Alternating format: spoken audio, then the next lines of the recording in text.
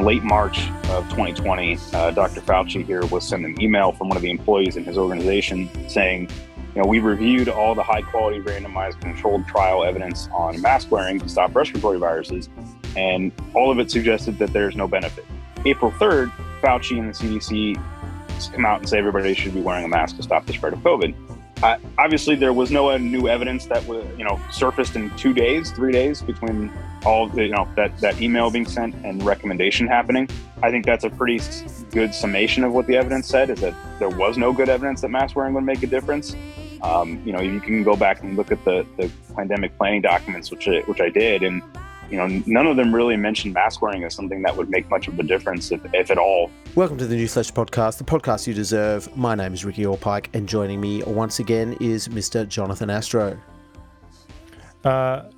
You didn't ask me how I was. How are you? So you just left it. So then I have to come in and say, hello, everybody. I'm okay. Yeah. Well, I am okay. And I am, if there's one thing I'm not doing, Ricky, it's wearing a fucking mask. Yes. All right. Did you enjoy wearing masks? Well, when I was told they worked, I guess. But then I read this book by a guy we're going to speak to in about 5 seconds who says it's all bollocks. So now I'm really angry about it. So I think there's a lot of Kinkos out there that are a bit sad that masks are going. Yes. Well, they can wear them. I just don't have to wear them. All right. We're going to speak to Ian Miller. He's wonderful. So let's get into it. Ian Miller is the author of Unmasked, The Global Failure of COVID Mask Mandates, which the Australian's Adam Crichton describes as, quote, a rigorous demolition of forced masking that will shake readers' faith in the intelligence of the population and the honesty of public health officials, close quote. Ian's work has been featured on national television broadcasts, national and international news publications, and referenced in multiple best-selling books covering the pandemic. He writes a Substack newsletter also titled Unmasked. Ian, welcome to the New Flesh. Thanks so much for having me. Now, it seems like we're talking to you at just the right time. Before we get into your book Unmasked, would you be able to tell us the situation in the US in terms of mask mandates? Because apparently you don't have to wear masks on public transport anymore. Right. So it just changed. Literally, it's in the middle of the day, in the middle of flights, people were able to take their masks off to raucous applause on planes. We saw a lot of videos of people celebrating, and flight attendant walking down the aisle carrying a trash bag for masks, which was delightful to see. It is across most of the country, there are very few places that have general mask mandates anymore. Philadelphia just reinstated one. But for the most part, things have been pretty much lifted. Unfortunately, there are still a number of school districts where they are forced masking kids across the country. I have very little doubt that there will be the return of mask mandates the next time that we have a significant increase. A lot of areas have already kind of said that they just will abide by the CDC thresholds. So as soon as cases rise above a certain level, they'll just automatically reinstate masks. But for now, at the very least, we have a blissful couple of months where we don't have a lot of mask mandates throughout the country. So just to be more specific, these mandates were actually shot down by a Trump-appointed judge. Is that correct? That's correct. Yeah. The judge sided with the plaintiffs, saying that the CDC did not have the authority to enforce a federal mask mandate on transit, and it's not just planes; it was buses and at airports and things like at stations, train stations, National Rail Service, things like that. So it was a very important ruling because it showed that not only did they not have the authority. The judge specifically said that they had not justified their decision-making process particularly well. So it was, it's a kind of a legal term, but arbitrary and capricious was the ruling, that the mandate was not backed up by the CDC in a convincing manner. So it was kind of a multifaceted takedown of the CDC's federal transportation mask mandate. And has there been any pushback, even in these early stages of that ruling, from people who are very pro-mask, pro-lockdown? Oh, yeah, definitely. There's been a huge outcry. It's always hard to tell because Twitter is so, determines so much of the kind of national conversation about these issues. And it also, leans very heavily towards people who are pro-restriction, pro-mandate. inordinately scared of COVID, things like that. So, if you go by like the kind of verified journalist Twitter reaction in the United States, it's been overwhelmingly negative. The White House essentially kind of in a very weird statement said that they would be appealing the ruling if the CDC deemed it was necessary to do so. And I believe the CDC did do that, but they're not asking for a stay, which would kind of immediately put these rules on pause. So it shows you it's much more about retaining the power to make these kinds of mandates than it is about any public health justification. Because if it was such an emergency, if they thought it was such an emergency, they would have asked for an immediate stay of this ruling where they could force people to wear masks again on planes and in airports. They're not doing that. They're appealing theoretically. So they have up to 60 days to file the appeal, which means, you could go 2+ months and then months afterwards in terms of the decision from a possible appeal. So it's kind of a mix right now where there definitely has been some pushback from a lot of the kind of Twitter doctors, Twitter medical experts, commentators on networks like CNN and MSNBC, which are very pro-restriction and pro-mandate. A lot of kind of wailing and gnashing of teeth there. But I would say overall, the reaction has been very positive. I mean, I think the videos kind of speak for themselves of people being thrilled to take the masks off. And in terms of, perhaps your anecdotal experience, what are people taking their masks off? Because I just read a tweet. Well, have been reading your tweets, but there's Adam Crichton, who I mentioned before. He's an Australian journalist, and he's in DC, and he says 80% in his of the people he's seen are still masking in DC as if nothing's happened. Yeah, it's really varied depending on where you go. I'm in Southern California, and that's been a very pro-restriction, pro-mandate location, and it is incredibly variable depending on even where you go within Southern California. So, for example, San Diego, which is a more kind of moderate, middle of the road type of place, has been very, very few people, I would say, are masking consistently here. Maybe it's 20%, and in some areas it's close to zero. I mean, it's very, very low. But when you go up the road just 100 miles away to Los Angeles, it's still, I would say, you walk into a store and 50+% of people are wearing masks inside. A lot of them are still wearing masks outside. But then even sometimes within Los Angeles, it's different. If you go to a theme park or a sporting event, which, the people that are attending those things are very clearly either just done with COVID or not scared, don't care, have already had it, whatever. Nobody's wearing a mask in those areas when they don't have to. But again, if you go to certain parts of the area, West Los Angeles, for example, a lot of wealthy people live. You go to a market there, and people are still, again, more than half the people, I would say, are wearing masks. So it's really varied. I'm not surprised that Adam said that, because DC has been a very heavily masked area this whole time. You go somewhere like Florida, it's much lower. Middle of the country, it's much lower. Texas, Arizona, places like that. So yeah, it's just a hugely varied response depending on where you go, which has honestly made the U.S. A really fertile ground for comparison, because you have so many different responses and different reactions and compliance and things like that throughout this massive country. Yeah, well, that's a great place to pivot onto your book. So, Unmasked, I have described this as it's the most infuriating thriller of the year. With bad guys that any Bond film would benefit from the bad guys in this book. I mean, Fauci and the CDC, the gang's all there. So I suppose let's just start with, what was the catalyst for the book? Was there a single moment when you decided, again, this is my words, but if you decided you'd had enough of these mask mandates and you wanted to look into it? I don't know if there was a single moment. I think it was kind of a cascading effect. As I mentioned, being in Southern California, we've been very, very pro-mandate here, at least the politicians and health authorities have been. And so early on in 2020, I started to look at the kind of local data here for myself and see what's happening. And I know we're doing all this stuff. Is it making a difference? And there were, at the time, there were some natural comparisons you can make between areas that had mask mandates and those that didn't. And I kept doing those comparisons, looking at the data, and every single time it would show up that there was no difference, or the areas with mandates were doing worse, which was, of course, the opposite of what we were told was going to happen, that areas without mandates were going to be unmitigated disaster areas. And so it got me looking at it, and in a broader sense too. And I got kind of noticed by people with larger Twitter followings, and So then I would start getting people to say like, hey, can you look at my area? Can you look at this part of the country or this part of the world? And, we've had a mandate since then and the numbers have gone up. Can you look at it? So I'll look at it, and sure enough, they put the mandate in, and then 2 months later, cases have broken every record before that. So it kind of just spiraled out from there, where I realized that people were really looking for this. They were looking for this information, and nobody was providing it on a consistent basis. And I've said it a million times, but this should have been the media's job. I'm one person, I'm one guy, and I'm do this, but I don't have the resources of a data visualization team and things like that.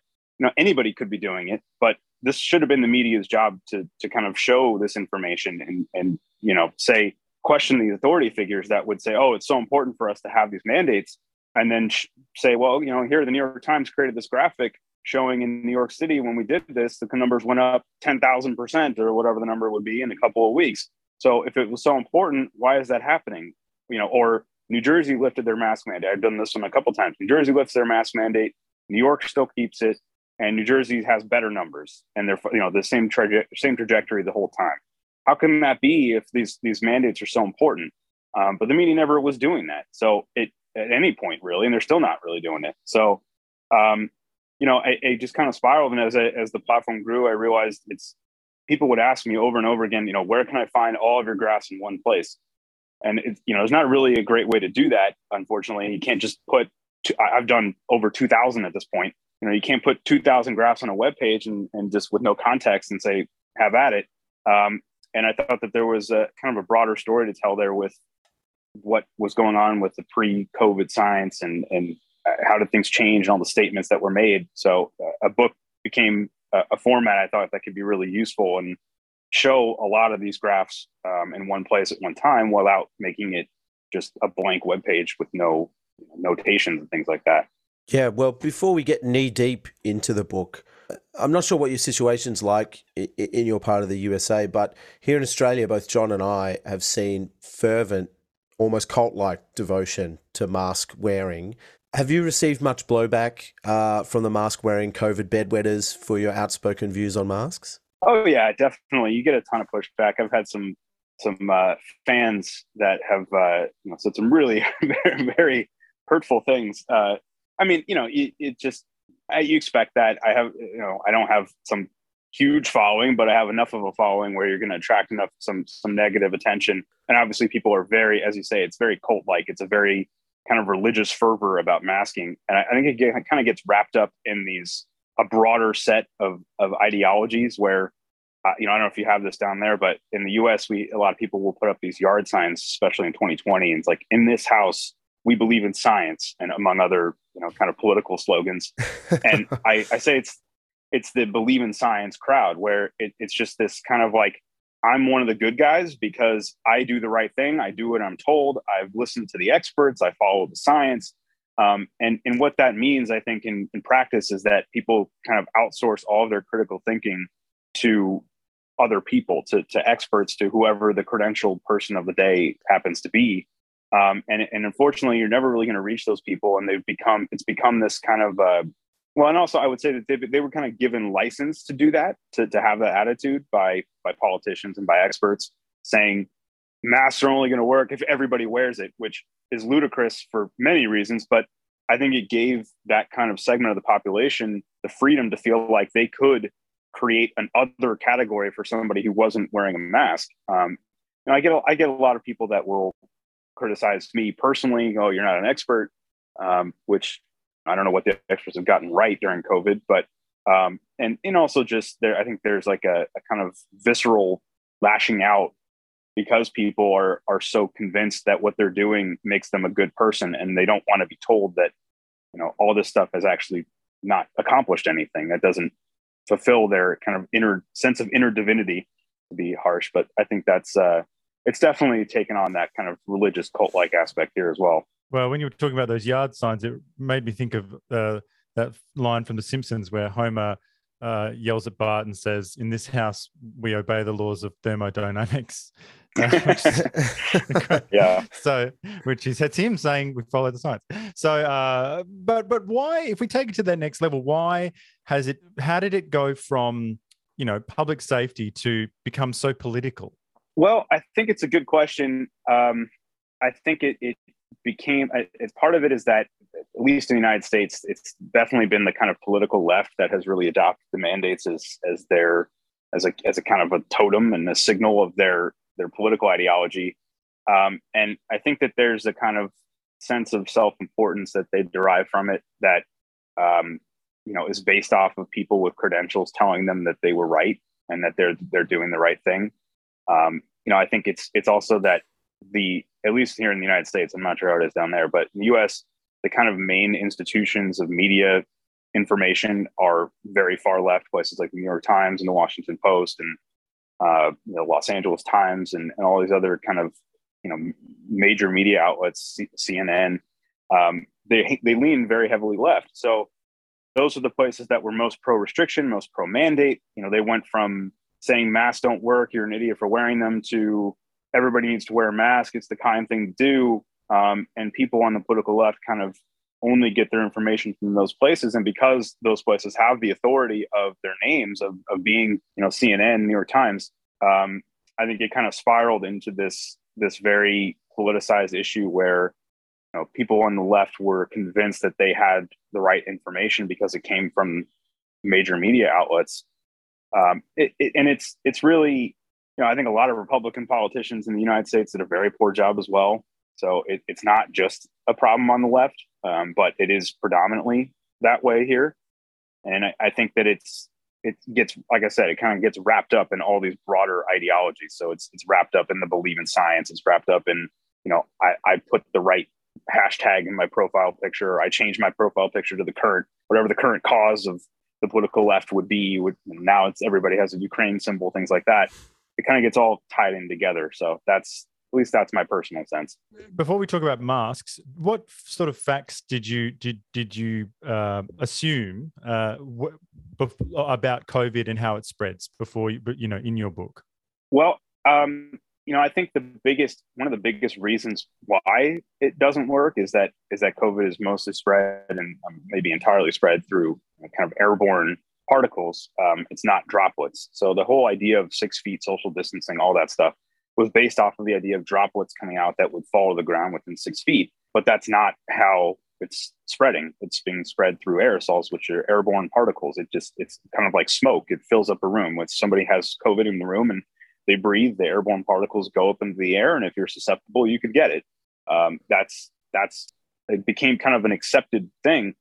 And I wrote about this in the book. I believe the World Health Organization initially said, oh, that's not true. There is no airborne transmission of COVID. Of course, they also said there was no human-to-human transmission of COVID. So clearly they were all doing a great job on this. But, I think that became one of the biggest changes over time as people started to acknowledge the reality that it is airborne transmission. It's the only way a lot of these transmission events make sense. And in doing so, I think in the book, it really, as soon as you accept that, and I bring this up, any case for these mitigation measures is completely useless. There's no hope for any of this stuff to work because none of these measures are effective. 6 feet doesn't matter if it's in the air. It's just going to hang in the air. Smoke doesn't dissipate within 6 feet. The things like masks don't block aerosol particles and they're not preventing aerosols from getting out into the air. So I think that's the biggest kind of, I think that's where all the evidence leads. That was one thing I brought up in the book that's part of why this has all not worked. Yeah, well, a friend of mine runs a speech therapy clinic, and she had a positive COVID case come through her place and was forced to shut up shop and pay $3,000 for what was called a deep clean. I'm not sure if that kind of surface cleaning was going on or not in the US, but was there ever any evidence to suggest that COVID-19 can be transferred via surfaces?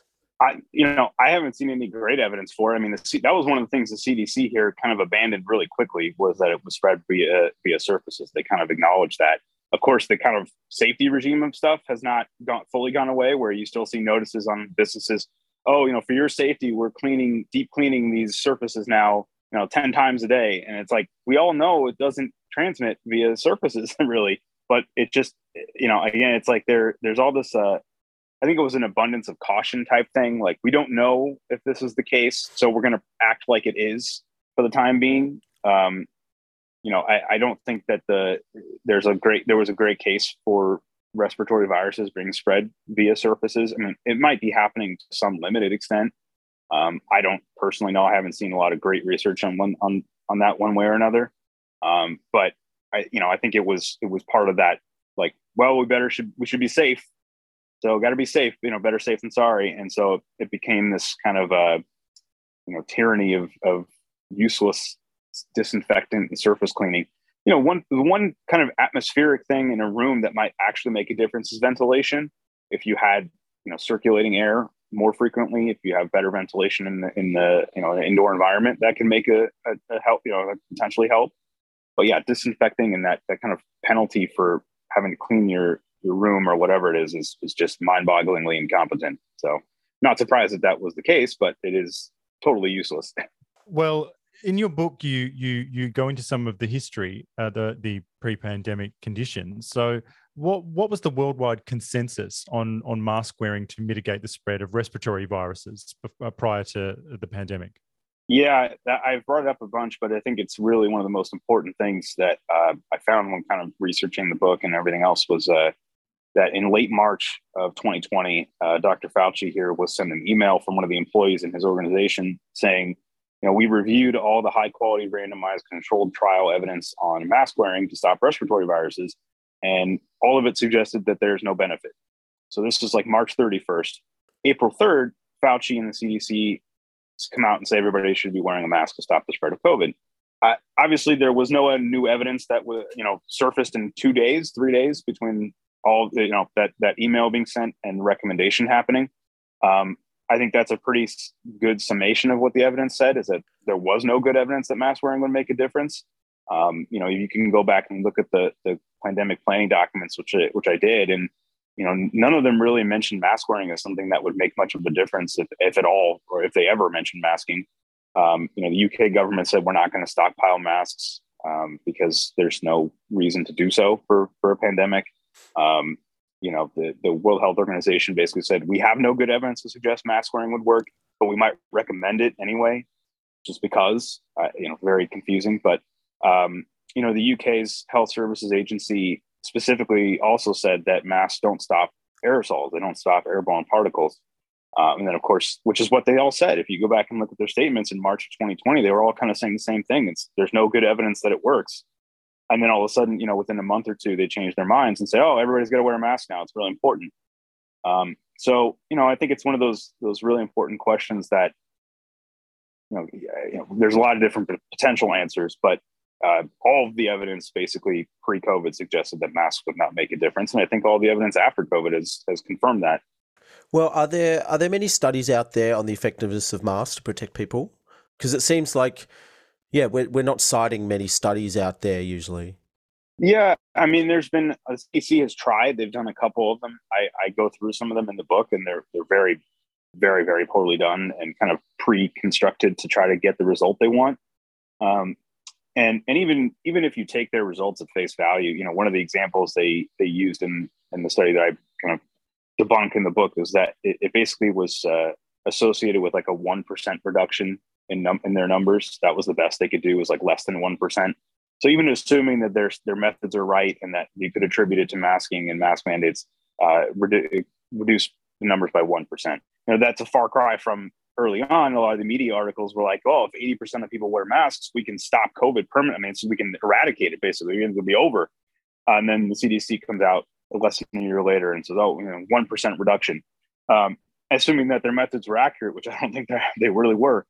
Then the CDC recently tried by doing a study in California to say, mask wearing was associated with a reduction in the likelihood of positive testing, except in their own study, they included a result that was not statistically significant, which, I mean, it's just like science 101 is that you can't do that. You can't have if it's not statistically significant, there's no result.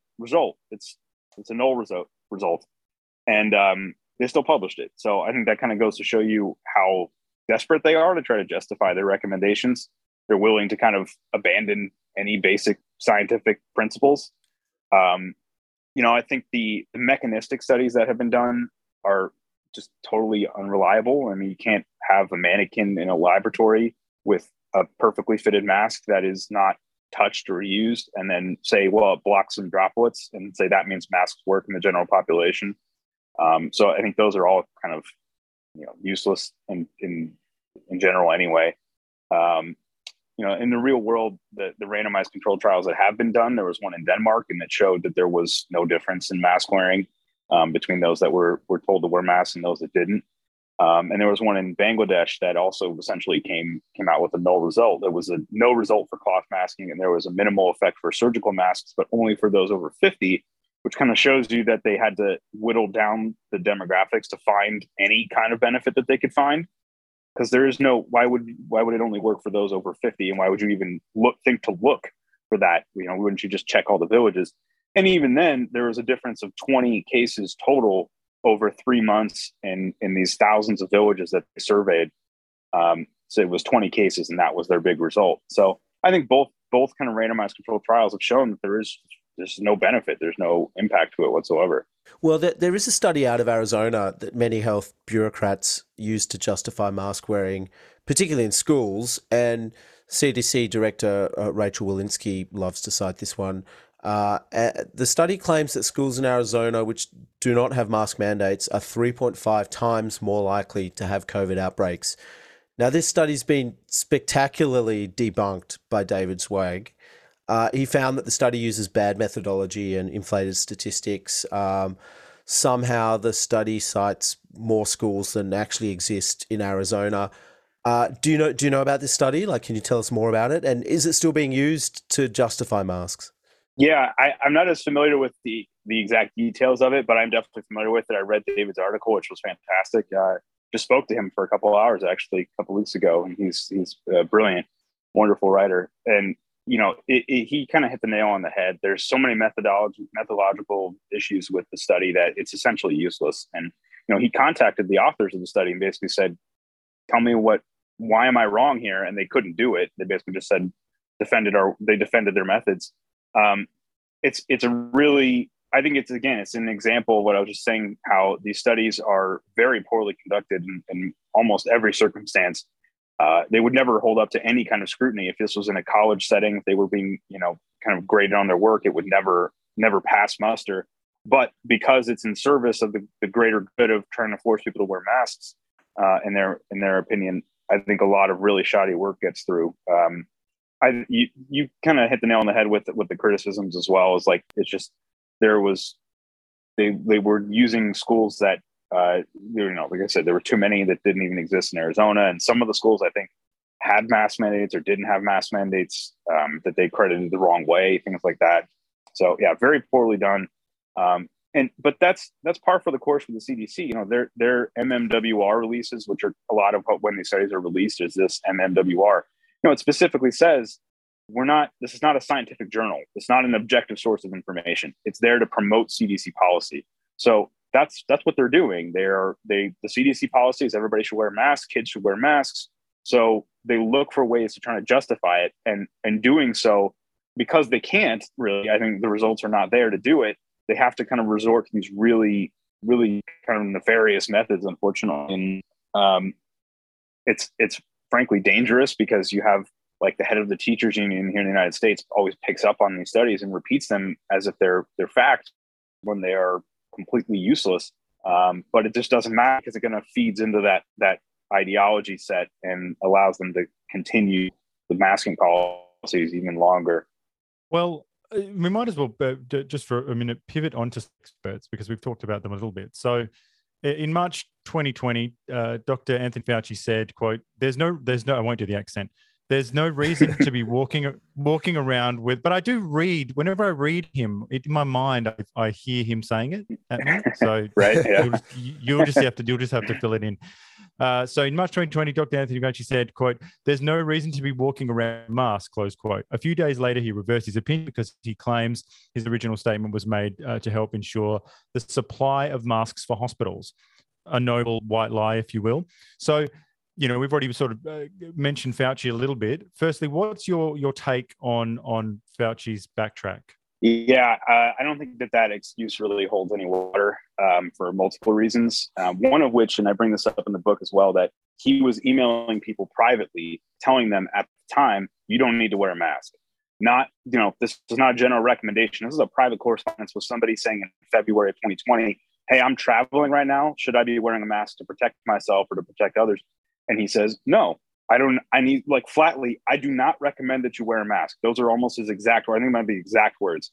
So, there's no way that he was concerned about supply when one individual person who's a friend of his is emailing him asking for advice.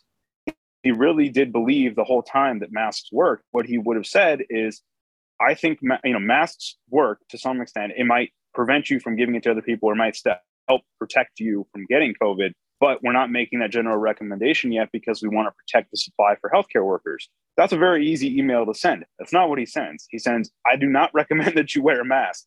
So that's one way that I think it doesn't hold up. The other is that, healthcare workers, outside of the most extreme circumstances, would never be using a cloth mask that you just pick up on the street or that you buy at a supermarket or order on Amazon. They're going to be wearing, in the best case, if it actually mattered, an N95.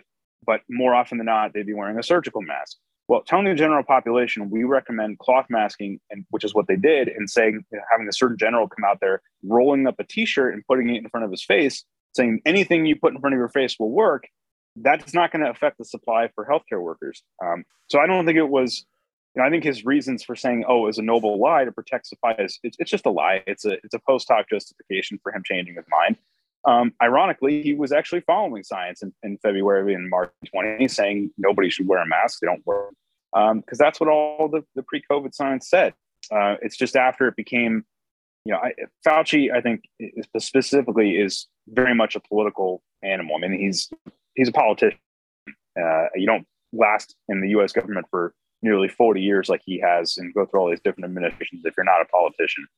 And I think he very quickly realized that the winds were changing and that he was going to have to change with the times. And he also realized that there was a tremendous amount of power and influence and then all these other things to be made by opposing Trump, who was kind of anti-masking early on.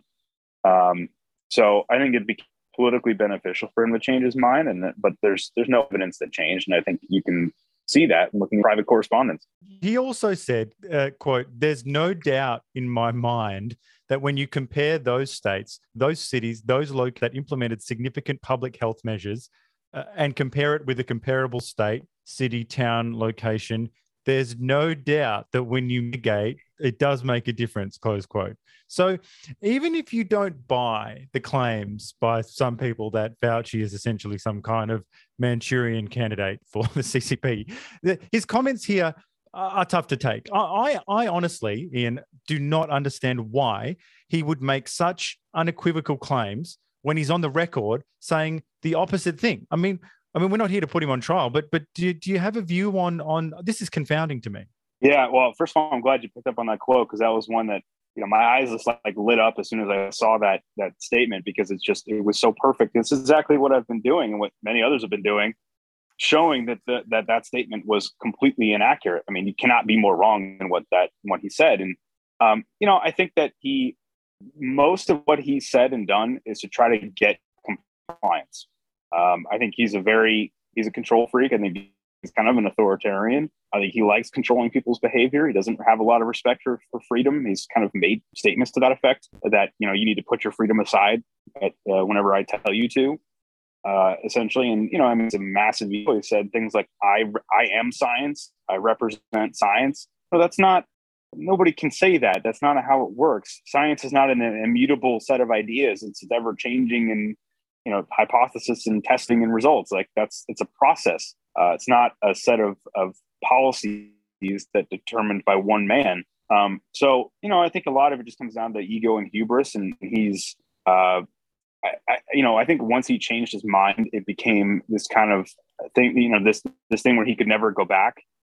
You can't change twice. You can change once, but you can't change twice. And I think once he committed himself to that path of everybody who listens to me is going to do better, he had to keep kind of maintaining that fiction throughout COVID, even as the results were showing that he was wrong. And of course, he's also helped along with the fact that nobody in the media asks a tough question ever. He never has to face, just like you said, here's your words. This is clearly not true. Can you tell me why that's the case? Never has to answer that question. So I think he's been able to kind of get away with that mindset for way, way, way too long.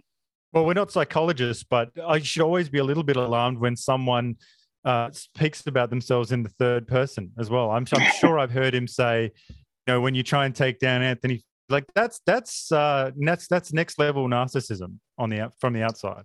Yeah, I would agree, and I think it shows again the problem with him. Well, Fauci's not alone in his backflips. The Centers for Disease Prevention, the CDC, also flip-flopped on masks, right? Yeah. Early on, I quote in the book, there's a planning, one of the talks that their spokesperson was giving, and he talks about the kind of personal protective measures during a pandemic that the CDC has studied over 16 years of journal articles, and it's like a 200-page document or something like that. They did all this research and spent a long time putting together this carefully prepared pandemic planning document. And the personal protection measures that he recommends are like staying home when you're sick, essentially, and things like that. I mean, there's no mention of masking whatsoever. And then by April 3rd, they're like, masking is the most important thing you can be doing. I've thought a lot about, why is the CDC so bad at this? And I don't have a great answer other than just it is an entirely a political organization at this point.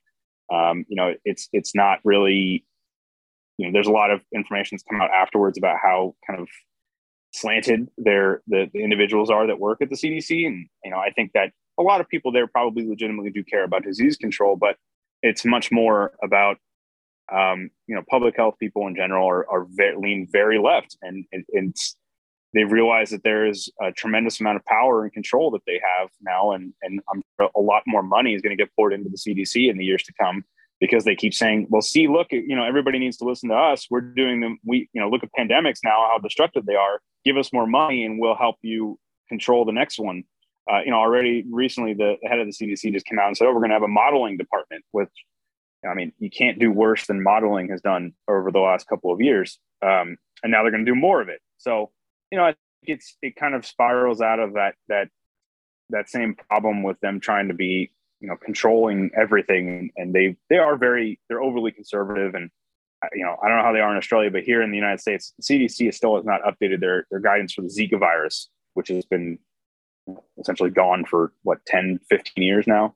They recommend things like don't eat meat or anything under medium well. I mean, they're not basing their recommendations on the real world. It's based off of overly cautious, overly fearful mindset. And unfortunately it led to them immediately kind of panicking and abandoning all of their carefully prepared guidance early on. Yeah. Well, we could talk about their buffoonery at length, but let's pull back a bit. I mean, you've said, quote, the lack of humility and inability to acknowledge or correct mistakes has proven to be a recurring issue amongst the expert community, close quote. So what effect do you think that Fauci's actions have had on the public's relationship to experts? Oh, yeah. I mean, it's been incredibly destructive. I think that's one of the things that we're going to have we haven't even begun to kind of scratch the surface of how damaging that will be in the long run. Because, look, sometimes you do need experts to go out there and make recommendations and evaluate things. And sometimes they are better trained to do it than other people, but they've abandoned a lot of their responsibilities as well to be truthful to the public. And I think the public has really lost whatever faith they had in them. And you can see it in polls where trust in the CDC was something like 70 or 80%. And now it's down into the 30s or 40s or something like that. It's also a problem when your organization is being seen as overly politicized. I mean, when the vaccination rollout started, the CDC created this plan to roll it out that prioritized like young teachers over the elderly for things like equity. And I mean, a lot of people are just looking at that going, that doesn't make any sense. We all know that COVID affects the elderly much more than it affects young teachers who aren't even in classrooms right now, vast majority of them. That's just a political decision. That's not based off of the best science, if you believe the vaccines are so effective, like the CDC is saying, you have to prioritize the elderly. And so, we had a governor in Florida, Ron DeSantis here, who basically ignored that and targeted seniors for vaccinations early on and was criticized heavily by the media for doing it. It was like, oh, well, he's not following the CDC guidance on vaccinations because seniors are an important political base for him. And you just want to shake your head because, it's like, it just is logical sense to everybody paying attention that that's the demographic that needs it the most. But the CDC didn't do that. And I think it's when people see decisions like that and see the recommendations go from, wear anything in front of your face to wear a cloth mask. Now it's, then wear 2 masks. Then it became, cloth masks don't provide that great of protection. So wear a surgical mask, or actually an N95 is the one you want. And also, we're going to target low risk teachers for vaccination. It's just over and over again. These recommendations are so bad and so poorly thought out. I think the public has had enough at a certain point, and it's going to be a really dangerous thing going forward that nobody's going to listen to these people anymore. This flip flopping is really frustrating. Now it does damage expertise, as you say, and I just don't understand why, if you do change your mind, why don't you just either acknowledge it or present new evidence and build it into your argument as you would if you're writing a thesis or a paper. You just build in the criticism and say, yes, well, we've got new information, and heaven forbid you should actually, I don't know, if it was egregious enough, apologize and then move on and say, yeah, I apologized. What? So why has none of that ever happened? Yeah, I've asked myself that question a lot. I've asked other people that question too. And the answer I've always gotten back has basically been that it's just too politically damaging to do that. That as soon as people, in their minds, as soon as people hear, oh, we made a mistake and we're sorry, they just focus on the mistake part and they are kind of immediately tune those people out going forward. You obviously politicians never really admit wrongdoing if they can help it. Look at, with Boris Johnson in the UK with the Partygate thing, it's like he's, kind of been pushing off, and he does kind of a half-hearted apology and is like, all right, let's move on from that now. They just don't like saying that they did anything wrong, even if they are wrong. And I think that they thought that they would lose trust if they admitted that they had flip-flopped and also I don't think they actually had any good evidence to present to say, here's why we flip-flopped, because there wasn't any that existed back then. So I think it's a combination of those things. And they were concerned that as soon as people heard that, they wouldn't listen. I think ironically, it has backfired on them because people have started to, over time, put together that a lot of these decisions are just kind of made up. There's not a lot of great evidences to back up their changes. They just kind of fly by the seat of their pants. And so the results have been the same. People have lost trust in them and they're not listening to their guidance and don't really care what they have to say anymore because they haven't just told the truth and said, we were wrong about this, or we think we were wrong and here's why. So I think it's two different paths that arrive at the same result. Yeah, it seems that every country has a slightly different narrative when it comes to non-pharmaceutical interventions, and each narrative fits into a larger one. Can you talk about the mask situation in Sweden and the UK in contrast to the US? Yeah, so Sweden obviously has been, the country with probably the single country with the least amount of masking. They never had a general mask mandate. I think there were some recommendations for public transit at one point for a very brief time. So hardly anybody has been wearing masks. You can look at international kind of surveys that have been done. I do this in the book and other areas where you take the survey data and plot it over time. Hardly anybody's wearing a mask in Sweden, and versus the United Kingdom for a long time had a mask mandate. The U.S. has obviously had mask mandates kind of sprinkled throughout the country, where vast majority of states had one at one point. And the results in the UK and the US has been much worse than in Sweden, which is the opposite of what we were told was going to happen. And so now Sweden is kind of ignored. For a long time, when the numbers looked like they were bad in Sweden, it was like, oh, well, look, what a disaster this was. They should have followed the science. Now that Sweden is like 60th in the world in death rate and one of the better performing countries in the European Union, it's kind of forgotten about. And I think that, the UK, you can also see it's so perfect with England, where they and it lifted their mask mandate in the summer of 2021. Numbers go down. They bring the mask mandate back in the fall, and the numbers skyrocket and break every record. They lift their mask mandate again, the numbers go down. It's just the same pattern of thinking, oh well, we see the signs of a surge, we can control it if we wear masks.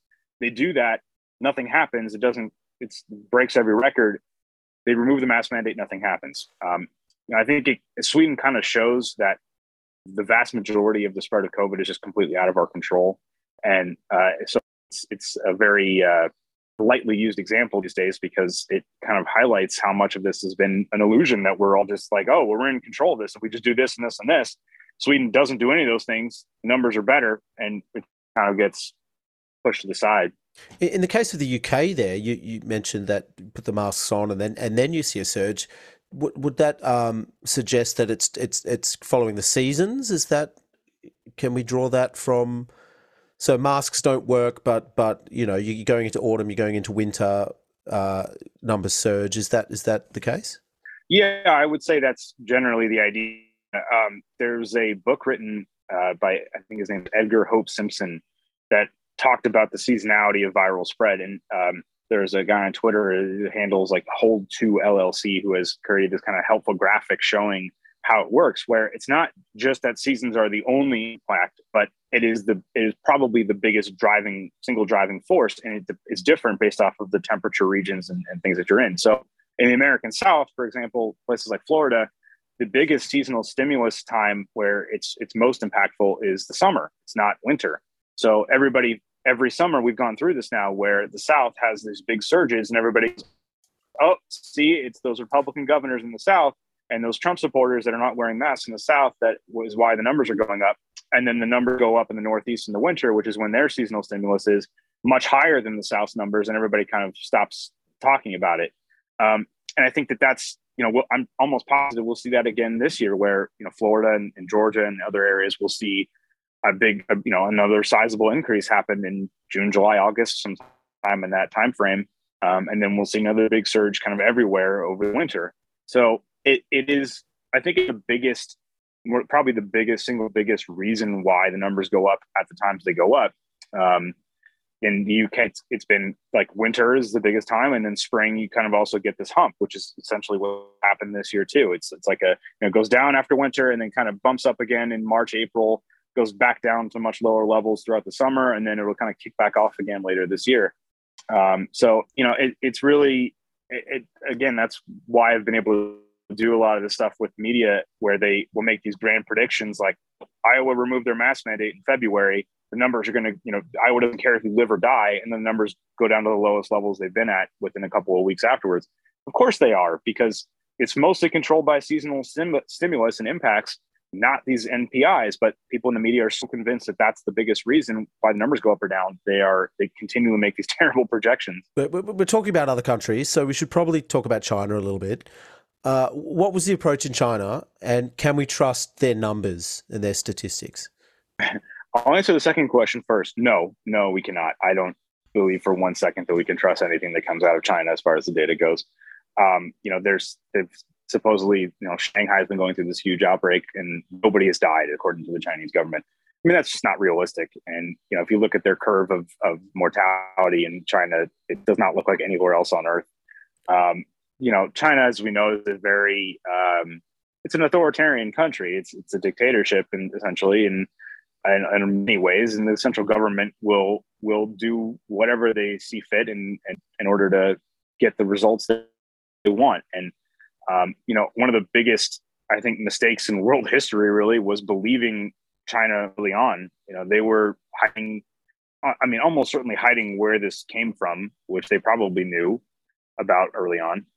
They locked down in very strict ways, and that gave other countries kind of license to do the same thing, thinking, oh, well, China controlled it with these lockdowns, so can we. Obviously, I don't think that China control it with the lockdowns. I think they just stopped checking and kind of let it go away. And and it kind of unfortunately led to this, everybody, it's that adage of like, if your friend jumped off a bridge, would you do it too? That's basically what happened. Everybody jumped off the bridge. Italy and then all the other European countries followed suit because that even if the results weren't that great, there was a lot less potential political damage by going along with the herd. So, if you're the only country that doesn't lock down, you're going to face immense criticism, which is essentially what happened with Sweden, where they were getting huge political pressure from other countries and from media outlets and within the country from people that were, determined to lock the country down. Didn't matter that the results were better. It just became this kind of, we're the only country not doing this. Why aren't we doing it?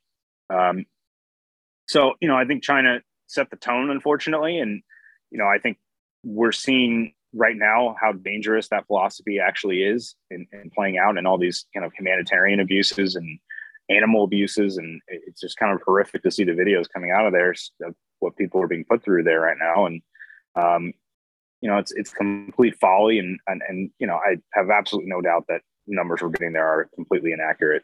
You see this what we're saying, you just mentioned Shanghai there, and Twitter is awash with all of these videos. Do you feel like this is the sort of the apex moment for NPIs? We're really seeing the most extreme example in Shanghai right now. Yeah, I don't know how you could do worse than this. I mean, from the outside, Australia and New Zealand have looked pretty darn close, unfortunately, from the U.S. But China. No, you don't have to. You don't have to sugarcoat that, Ian, because just to cut in, because we've got images that were just as frightening. We there was 2 cops, four or five cops holding someone and another one forcing them to wear a mask, like placing the mask on them. We've had rubber bullets, the whole bit, So, but you don't have to sugarcoat it all, man. We're triggered by the Shanghai. Yeah. A lot of those images from Australia, I almost would kind of doubt if they were legitimate. I'm like, this can't be real. It can't actually be happening in Australia. Like, this is from another country in Eastern Europe or something like that, from a different event. But no, and it turns out, I spoke to Adam about it too. A lot of these things that, nope, that's exactly what was happening. That's real. And it's kind of horrifying to think about that. And I think it kind of goes to show you again, the dangers of following China's influence in China. There's a kind of example. They've just kind of totally committed themselves to preventing COVID, theoretically, at least. And in any case, no matter what it takes to do so. And we see what the results of that actually look like in practice, and it's horrifying, and it's not something that anybody should want. Unfortunately, I think there's a huge community of people out there that have totally bought into that line of thinking and have made zero COVID part of their identities. There's been huge advocacy groups in the UK and the US saying, zero COVID is the only way to go. And I'm sure it's happened in Australia as well. And it's, I think this is kind of helps end that line of thinking across the rest of the world, because people are seeing what it actually looks like in practice. But I don't know. I really don't know. I don't know how there's so many things that have happened in kind of Western democracies that I've been absolutely stunned that have happened and that people have put up with. It's hard to know if we're just going to all kind of go back to normal permanently now, or if this is going to be something that pops up periodically and could be reinstated or reimposed whenever politicians feel like it at this point. So it's pretty scary to see it. Yeah, you just then you mentioned zero COVID, and I'm fascinated to know where are all these people that were gunning for zero COVID, and are they still advocating for eradication and zero COVID? Some are, yeah, some definitely are. I think that some of them are doing it as to gain influence. I think, one of the guys who kind of famously was a zero COVID person was Eric Feigl Ding, who's a Twitter personality who has kind of a very loose connection with Harvard for Harvard nutrition, and kind of mislabels himself as an epidemiologist, and Twitter promoted him as a health expert. He's amassed this huge following of people based off of like, oh, zero COVID is the right way to go. Hong Kong, look at how good they've done. And then, of course, all these areas that praised have seen their numbers skyrocket. Or, a couple of weeks ago, I posted a quote he did of saying that, the politicians in Denmark were crazy and out of their minds, and they're his words used was friggin' nuts for removing the restrictions, and the numbers go down like 90% afterwards. And I know this from kind of keeping tabs on his stuff, just to poke fun at it, that he just ignores the next surge. He ignores it. He ignores what he said previously. I think a lot of it, they're just not intellectually honest people. They're doing it for influence and for power or whatever it might be. And I think they're kind of spread out throughout the world. I think there was, especially in the United States, there was a huge amount of people who were told early on by the media and by people like Eric Feigl-Ding that the reason the United States had bad numbers was because we had a bad president. So it became kind of wrapped up again in this political ideology of like, well, the US could have done so much better if we had just followed China the right way and actually locked down earlier. I mean, still there was a study that just came out a couple weeks ago about the UK that if they just locked down a week earlier, they could have saved 20 to 30,000 lives. And people have brought up a lot of attacks in that study showing that basically just because they assumed lockdowns worked to save X amount of lives. And so obviously you bake an assumption into a model, you're going to get the result that you want. And I think it's just, it's kind of there's this superiority thing again, where people think like, oh, well, if you guys had all just listened to us and done zero COVID, you could have done better. And then they just ignore the outbreaks that happened in all the zero COVID countries because it kind of contradicts their statements, but they just get away with it. It's really kind of crazy to witness it, but really people like that will just say one thing and then a couple months later completely ignore what they said previously. Yeah, well, you've mentioned power and influence, but we haven't talked about money. I want to know who manufactures and sells masks.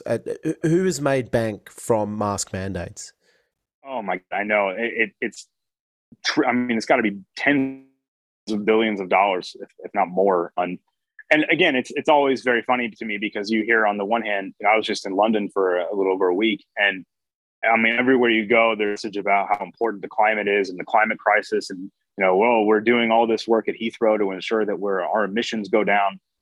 Meanwhile, all these governments and the same kind of political left that's advocating for climate crisis is completely okay with tens of millions of masks ending up in trash and landfills that are not biodegradable materials or ending up in oceans and rivers and streams and lakes. No problem with that. So, again, I think it is money is a huge part of this. Yeah, I think it's California spent, I can't remember the exact number, something like $80 million buying masks from China, I think is what happened early on. That I don't even think they ever got delivered. There's just an insane amount of waste on these products. And I mean, look, it obviously a lot of these products come out of China, so I'm sure that we know that the Chinese government and kind of assembles these Twitter bot armies to try to influence public opinion, where you'll see the same comment repeated on stuff 75 times from different profiles.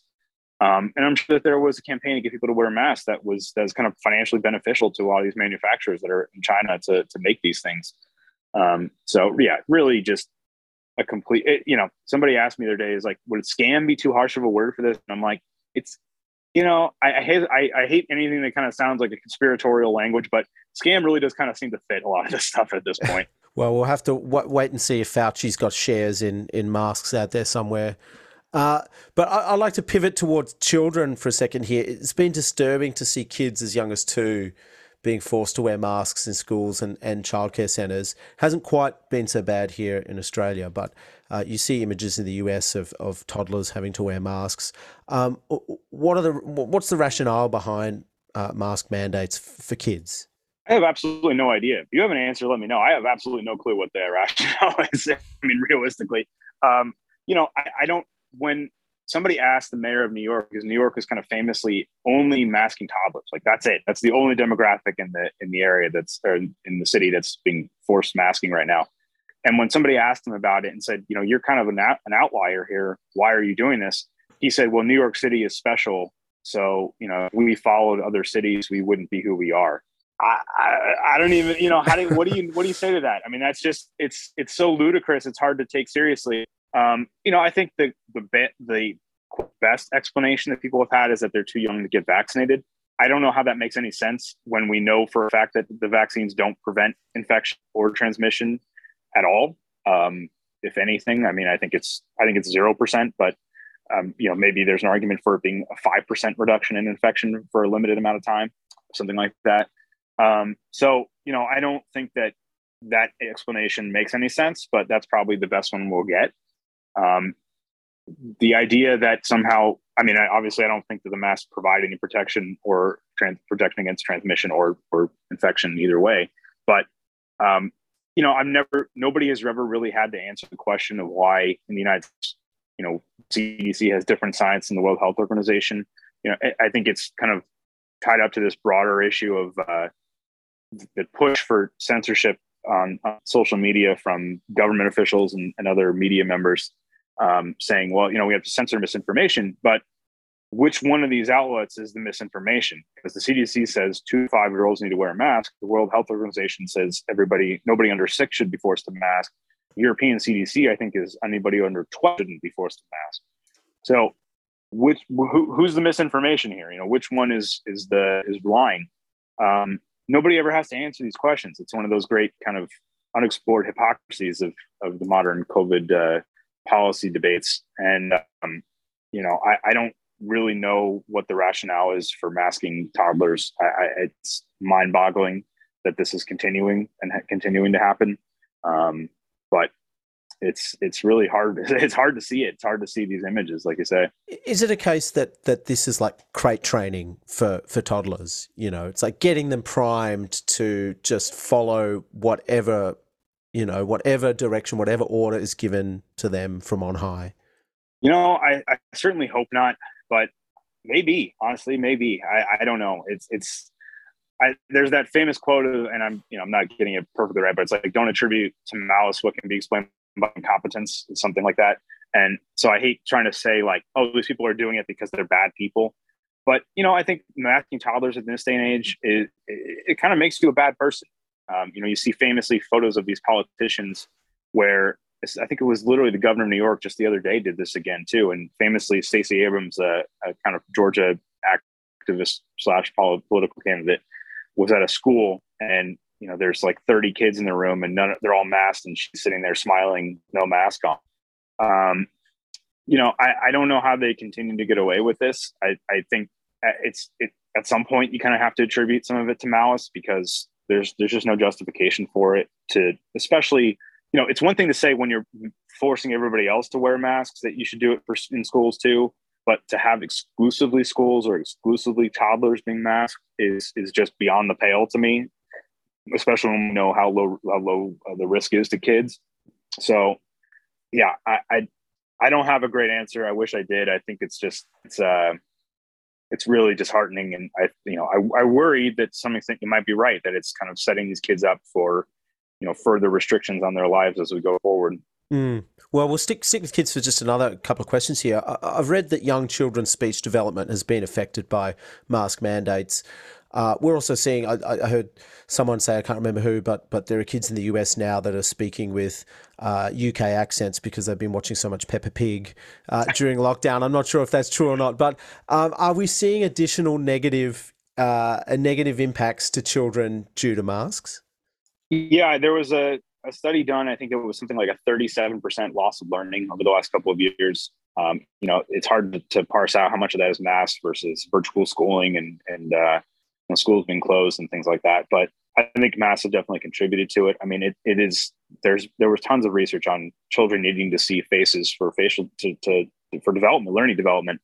And it's obviously it's common sense. That's how we learn as people to read other people and learn is seeing faces and expressions, and taking that away from kids is obviously going to have negative side effects on top of the side effects from them wearing a mask for so long. When, if masks were ever going to work, they had to be used perfectly and properly every time. Nobody can do that. We see health experts can't do that, where, Fauci will be wearing a mask and he'll touch it 40 times and take it off the wrong way. And, people reuse them all the time. So when adults are handling it poorly, imagine a kid now, right? And how poorly they're handling it and touching their face and sneezing and God knows what else into the mask and then being forced to wear it for the rest of the day. And you hear these horror stories of teachers taping masks to kids' faces.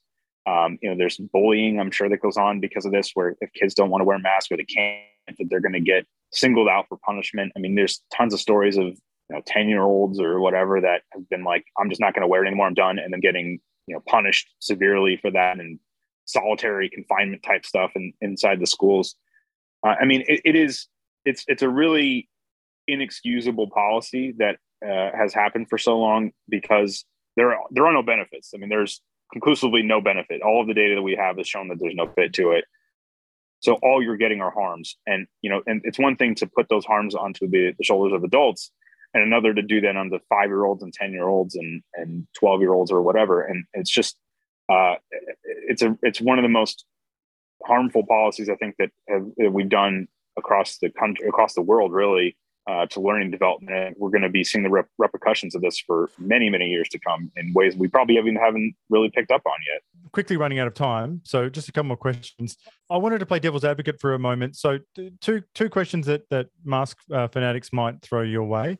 They'd say, if masks don't work, why do doctors wear them? Or they might say, if masks don't work, why have we seen a huge drop in seasonal flu numbers across the US? How do you respond to these arguments? Definitely had both of those.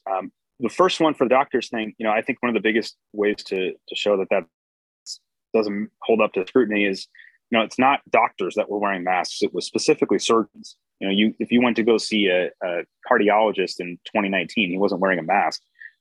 So it's surgeons. And I think that the reasons why they were wearing masks in surgery is to stop bacterial droplets, which are much larger than airborne virus particles, from getting into an open wound during an operation, and to stop potentially some of the material or whatever from the surgery from splattering onto their face as they're doing the operation. In practice, it doesn't work particularly well, even in that setting, where there is some research done about surgical operations, and if with the control of, like, surgeons wore masks and some surgeons didn't, and the rate of post-operation infections was higher for the surgeons that wore masks. So, the operations they did it was actually higher. So in theory, they're trying to do two different things, not prevent the spread of respiratory viruses. And in practice, the results have been extraordinarily negative for that anyway. As far as the flu numbers, I think the easiest way to show that that's also ludicrous is that flu numbers went to zero before masks were even used by the general population. I do this in the book, where I have a chart of showing all the statements of, like, don't wear a mask, don't wear a mask, don't wear a mask. The numbers are going down. Numbers get to zero. That's when they say everybody should wear a mask. It's also the case that it went to zero across populations where no one was wearing masks. There was no flu in Sweden either, just like there was no flu in Japan or the United States or Australia. So, all these countries that handled COVID completely differently, flu had the same numbers. It's also kind of ridiculous to suggest that, like, Sweden, everybody would say, oh, Sweden has worse numbers than Norway. But the behaviors between Sweden and Norway are almost identical, and flu went away in both countries. So it's really, I think it's just kind of like but they had wildly different COVID numbers for a time. So yeah, I think it's neither of those questions are legitimate when you kind of drill down into the data a little bit. So perhaps just one last question, Ian, to put a bow on it. It seems a bit like we've all been played, sometimes for noble reasons. What can we do to make sure this doesn't happen again? It's a great question. I don't know. I mean, I think, voting people that put this into place in the first place is maybe the first step. But a lot of times when you replace some of these politicians, who comes in might be even worse. Like the current governor of New York got in because of Andrew Cuomo's kind of very public scandals, and she's arguably been worse than he was. Part of the reason they're still forced masking toddlers is her rule. So it's not always the case that you can just replace the person in charge and somebody new will come in that's better. I mean, a lot of the COVID czars that have been replacing the United States, the person replacing them is worse. So, it's tough. I think you have to maybe, the next time they try to do a mandate, they're seeing just broad non-compliance. I honestly don't have a great answer to how to ensure that this never happens. I think just generally, I do think that there might be some value in voting out the people that were most associated with these MPIs. I think that could have some impact, where they start to put the dots together and say, maybe these policies are just no longer popular anymore. But I think the biggest thing would be try to find political candidates that are saying, I will never allow this to happen. It will never happen on my watch. It's never going to happen again. and publicly acknowledging the mistakes that were made. That's key. I think you can't just. I think we've learned it's not enough for them to just end the policies. They have to admit that they were wrong and why they were wrong. Because if they don't, there will always be an excuse for them to come back, because COVID's never going away. We're always going to have a surge. The next surge will be coming. The next variant will be coming. And they'll always have this, well, we know it works now, and that will be their excuse. So, yeah, I'm a bit concerned about that, unfortunately. Well, a couple of things that people can do is read your book, Unmask: The Global Failure of COVID Mask Mandates, and to also follow you at Ian MSC on Twitter. And you also have Substack, which people need to get onto as well. Yeah, no, thank you. Appreciate it. Yeah, thanks so much, Ian. We're on a bit of a mission here on our show to sort of put a lid on the COVID years by speaking to experts such as yourself, or journalists, writers, people that are covering the story. So thanks so much for coming on board. We really appreciate it. Well, thank you for the kind words. It was a great conversation. Appreciate all the time, and yeah, hopefully we can put a lid on this time period. We'll see. Thanks, Ian. Thank you.